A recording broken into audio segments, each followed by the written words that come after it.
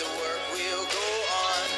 You can silence the voices, but you can't stop the song. When the Spirit's moving, His will Hello and welcome to Oh God and Man, the show that Bob Monkhouse properly put it. They all laughed when I said I'd become a comedian. Well, they're not laughing now. This is your host, Brum French. If you want to reach me, you can reach me at 210-854-8029. Or you can send me an email, shoot me an email at brumfrench@mail.com. So check this out. This is some crazy, amazing news. I had a listener call up or send me text the other day asking if he could be on the show. He wants an interview.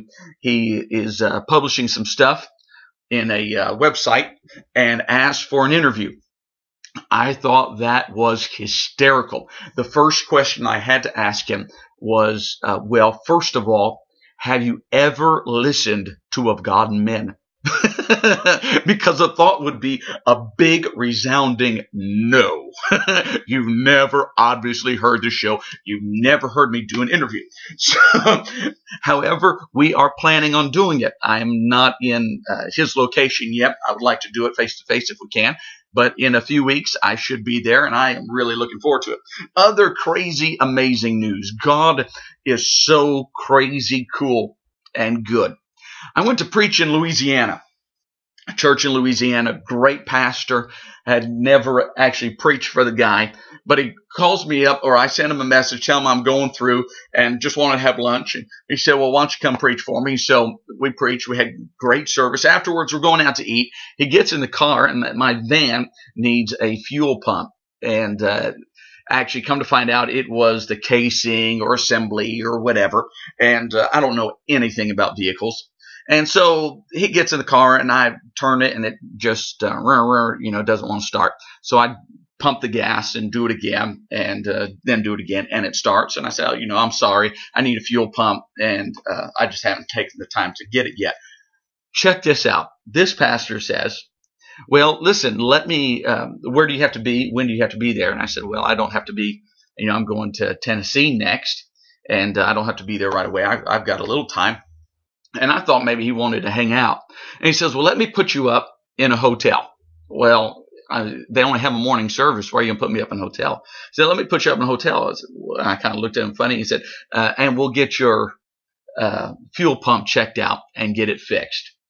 And so the church or the pastor, whichever, paid for the hotel, not for one night, but for 2 nights. And then on top of that, paid for a brand new fuel pump and assembly and everything else, whatever that entails.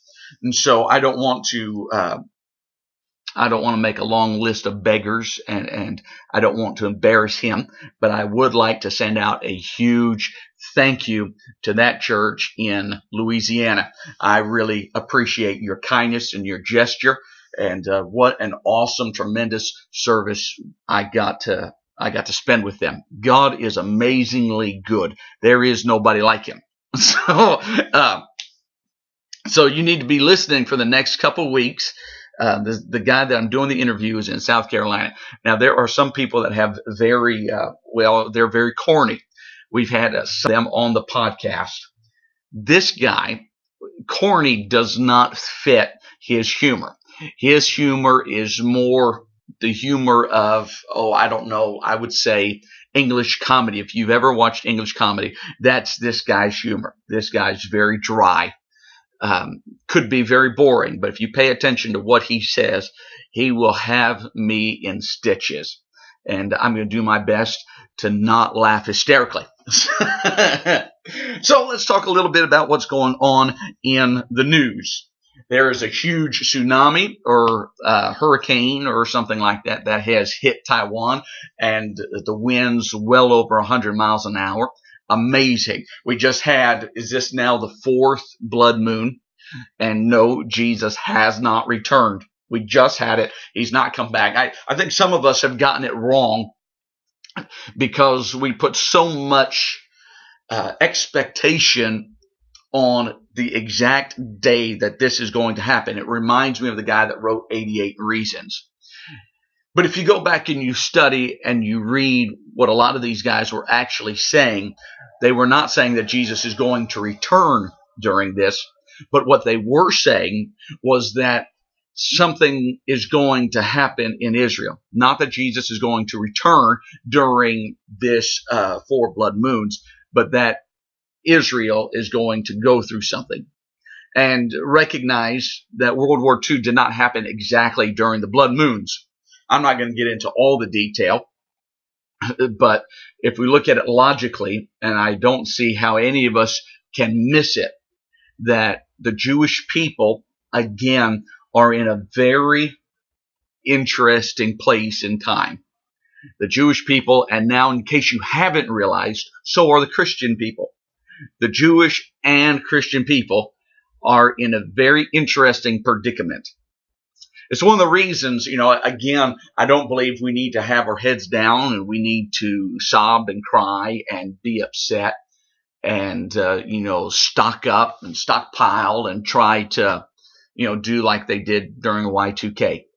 But I do believe it is paramount that we keep our relationship with Jesus and we do as He leads us, and we have the guts to be the men and women that He called us to be. And we need to be the light. Now get this, if you're always depressed and you're walking around with your head down, you're going to have a difficult time being a light.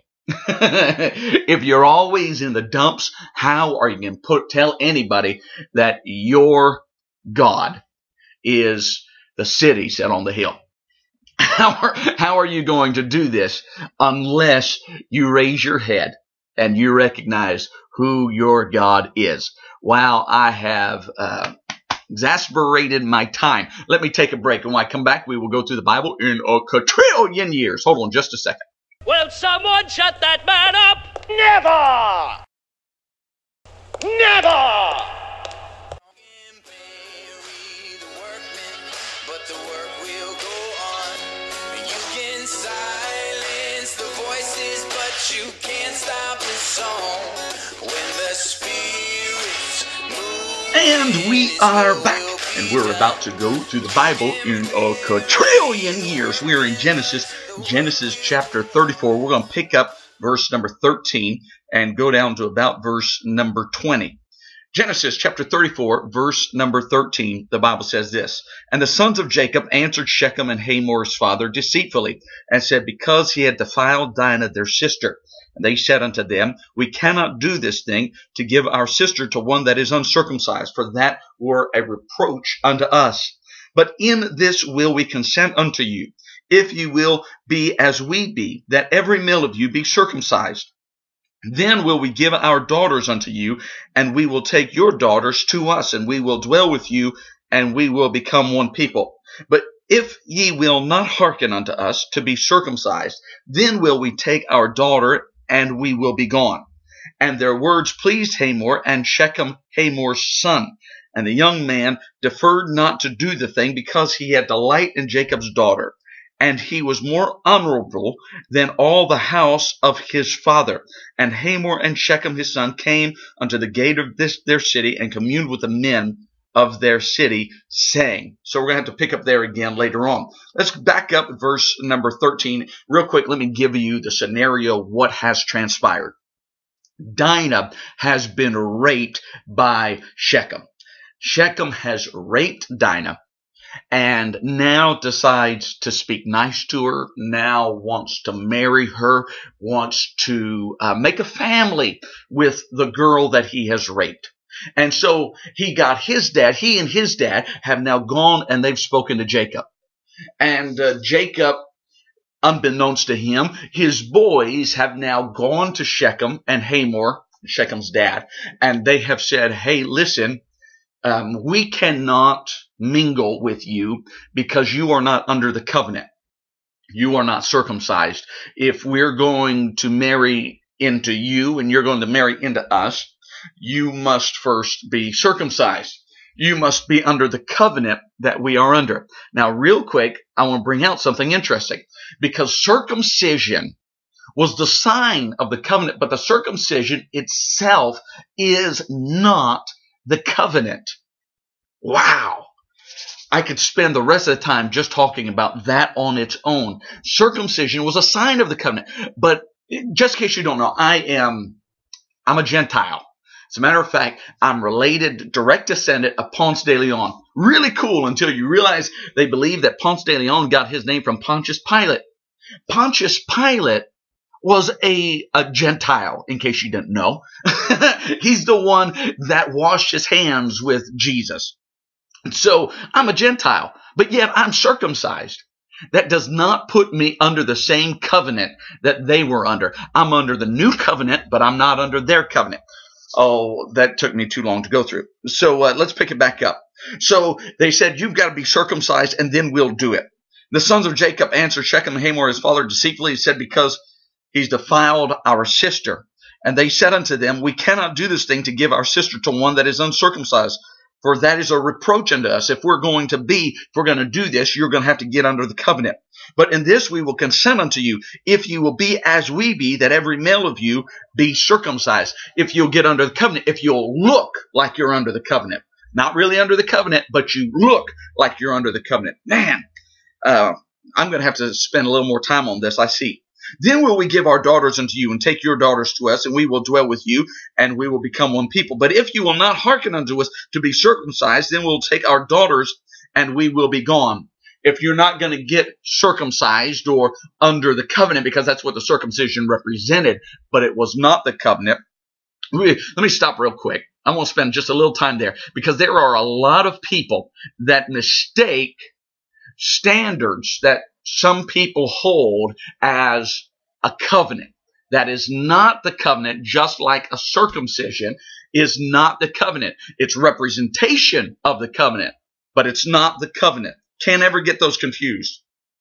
And so the Bible says that the saying pleased Hamor and Shechem, Hamor's son. And so now they're happy they're going to be able to do this. And young man deferred not to do the thing because he had delight in Jacob's daughter, and he was more honorable than all the house of his father. Listen to this nonsense. The Bible says that he was more honorable. Shechem was more honorable than his fathers. This is the same guy that just raped Dinah.